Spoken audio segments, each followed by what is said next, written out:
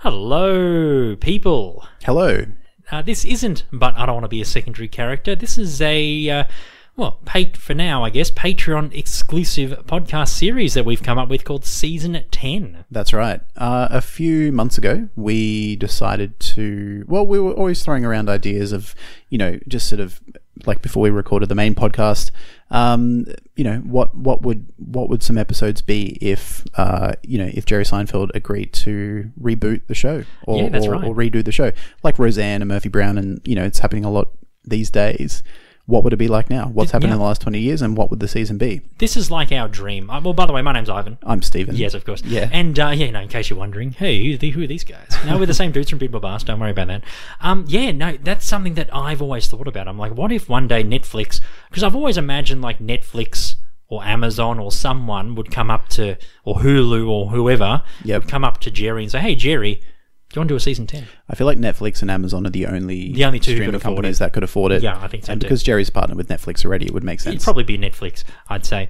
And we have mentioned on Bibble Bass that Julia Louis-Dreyfus is finishing season 8. She's recording season 8 of Veep. Veep. The final season. So by next year, she probably won't have anything on. Yep. And then Jason's doing a few other things, and then Michael Richards hasn't really been in the spotlight since that incident. Yeah, so it makes sense for them it makes sense for them to come back. Yeah. 20 years later. Yeah. Well, 2021 if it came back in 2019 or right. whenever. Well, we have it set in 2018. We do. This season. Yeah, it's set now, so late 2018. Yep. And each week we're going to do a hypothetical episode which we've written the plot for. Yep. We've also come up with some new secondary characters as well, and some story arcs, and it's all come from our heads. Yeah. So it's been like we wrote the first 2 episodes already, and we're like, wow, it's real. It's real. I know. It's crazy. It's been challenging, but it's been cool. Yeah, and I think what we put together is pretty good, and I think it'll get better and better and better as we, because neither of us are writers. Yeah.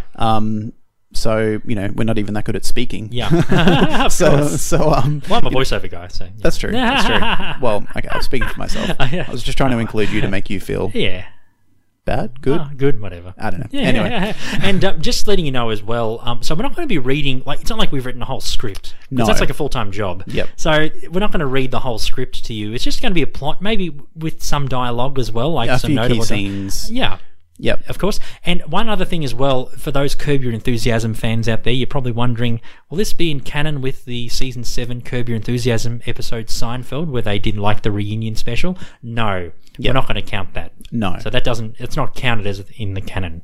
So any of the events that occurred then don't count. Yeah, so this assumes that Curb didn't exist. Exactly. Or that episode, at least, didn't exist. And we're going from the finale from 1998 all the way to 2018. Yep, and if you want we're starting from 2018. That's right. That's right. So, and if you want to catch up on the last 20 years of what's been happening to the Core 4, as well as a couple of other major secondaries, Newman and Jerry's parents, go back in your normal podcast feed or on Patreon and listen to the prologue. I believe we released it at the start of November. Yeah, which explains the backstories for the Core 4 and and where we pick up from. Yeah, that's right. So let's do it. The first episode of Season 10, it's called The Office Job. The Office Job, yeah. So brief synopsis. So Jerry tries out working in a real estate office as a change to working in comedy and entertainment. Yep. Elaine gets the cold shoulder from her colleagues after Bring Your Family to Work Day goes terribly wrong. Yes. George slowly turns back to his neurotic self after running into his ex-wife.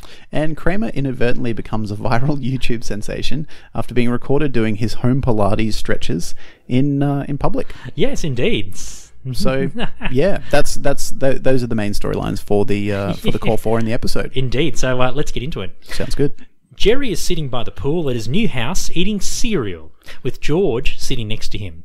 They talk about their stint in jail, how the experience changed George for the better before his divorce, as well as reminiscing about that failed murder investigation into Susan led by Mrs. Ross's lawyers.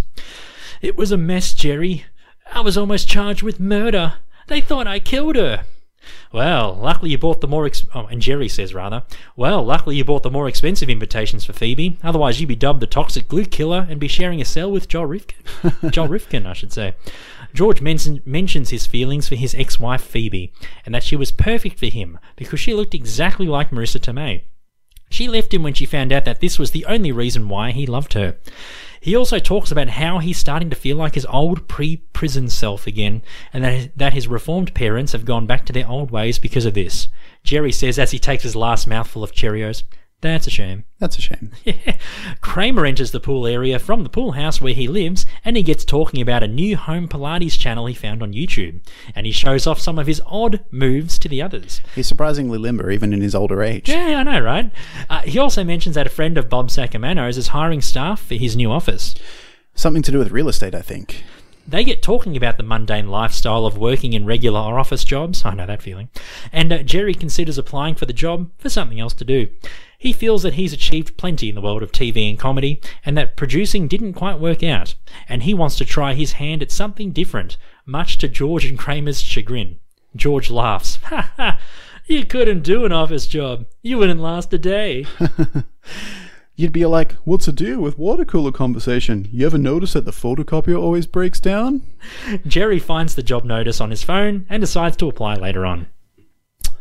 Meanwhile, Elaine is at her office with her 7-year-old son, Brandon, played by Benjamin Haig. Yeah, child actor. Yep. Benjamin Haig. Yep. For Bring Your Family to Work Day. Brandon is a slightly mischievous boy, takes after a mother, and he causes problems for the other children present, thus also causing issues for Elaine's fellow workers. Elaine is also weary of the stupidity of this novelty day, yeah. and complains to another family member that some of her workers even consider their dogs and cats they brought in as family. I love that. That's so perfect, Elaine. Yeah, I know. Just like her, just playing along, just going, yeah. So Elaine says, How is a dog or a cat a family member? I never have to have my grandfather or aunt spayed. The family member rolls their eyes and walks away. Brandon causes a huge mess. While the company's CEO, Jordan Ridgway, Amanda Seyfried, Yep. Thanks everyone for bringing their family to work. And this causes all the other workers and their families to glare at her. And just a bit of backstory about Elaine working there. Yeah, that's right. She's not well liked in the office due to her clashing personality, but she's been kept there because she's a hard worker, gives good results. She is a famous writer, yes. And the company plans to stick to their age diversity policy by hiring and keeping older workers as well as younger staff as well. That's right. Elaine then wishes that there was vodka in the mocktails being served so she can drink herself into a stupor, and leaves the office to go home and clean Brandon up. Yes. Next scene, George heads to the local deli to buy some salami and cheese, and he runs into Phoebe, played by Lauren Graham from the Gilmore Girls. Phoebe asks how the other three are doing, and she tells of her disappointment in George for only being with her because of her resemblance to Marissa Tomei. "But I loved you for more than that." Oh yeah? Give me some examples. "Well, you were a great cook. Those Asian-style chicken wings were dynamite." Oh, so you only love me because of my domestic abilities? Anything else, George? Also, you have a great sense of humour. My jokes were like wildfire to you whenever I told them. You loved those jokes I used to pull when we went to parties. I only pretended to laugh at you because I felt sorry for you. Most people cringed at your so-called jokes. Phoebe tells George to never contact her again, and that she'll pretend that she doesn't know him if they run into each other again in public. He begs her to reconsider, but she refuses. George's final descent back to his self-loathing and neurotic personality begins. The downward spiral starts. That's right. Next scene, Kramer decides to do his silly-looking Pilates exercises at a public park. And a group of teenagers record him doing the exercises. They then upload the clip to YouTube, naming it The Jiggly Man Stretches in New York. Meanwhile, back at Jerry's, George tells Jerry and Elaine about his run-in with Phoebe. Elaine talks about the novelty day at work and what Brandon did, and they all agree that animals shouldn't be considered family members. Jerry gets a call saying that he got an office job he applied for, and then he starts on Monday. Kramer put in a good word for him to get that job, which amuses Jerry. It's a trifle. Yeah, he's like, how? Elaine then goes on to say, "So we can share office stories now?" And Jerry says, "I don't think so." I don't think so. George says, "Yep, been a while since I worked in an office. It has its ups and downs, mostly downs. If you need any advice, just let me know." Maybe if I need any tips on how to take naps or hire pretty secretaries during my shift, then I'll get in touch.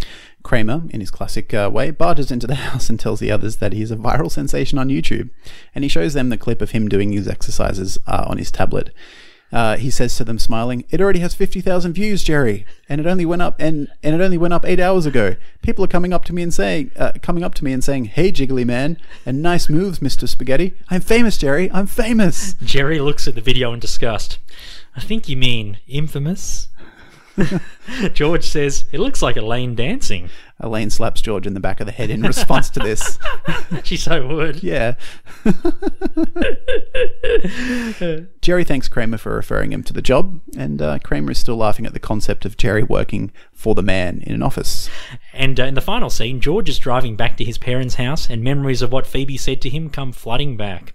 He pulls over and gets out of his car and screams at the top of his lungs, "Ah!" Thus his transition to his old, neurotic, self-loathing self is complete. And that is episode 1. Yes. That's the plot. Yes. Let us know what you thought. If you like what you hear, if you've got any ideas, you can email us, bibblebarspodcast@gmail.com. You can also comment on the post on Patreon if you like what you hear. We can. And next week's episode, we won't mention the synopsis, but the name of the episode is called The Spitting Barista. Yes. It involves someone who George is a bit paranoid about, and that's all we'll say. Yeah, that's right. Yeah. So this has been very exciting. So yeah, tell your friends and family, and if you have mates who listen to Bidwell Bask as well, tell them about this. For $2 a month, you can listen to this podcast on Patreon. That's right. And it's been fun. Yeah, this has been really cool. Yeah, it'll be a fun experiment. Yeah. And like I said, if you have any feedback, just let us know. Yeah. It's good, bad. If you've got any ideas at all, like I said, we're not writers. This is all just sort of a fun exercise for us. We want to do as best as we can, but this is not really our wheelhouse. Oh, but it's nice, something different. I think we're Seinfeld fans enough to know what we're working with.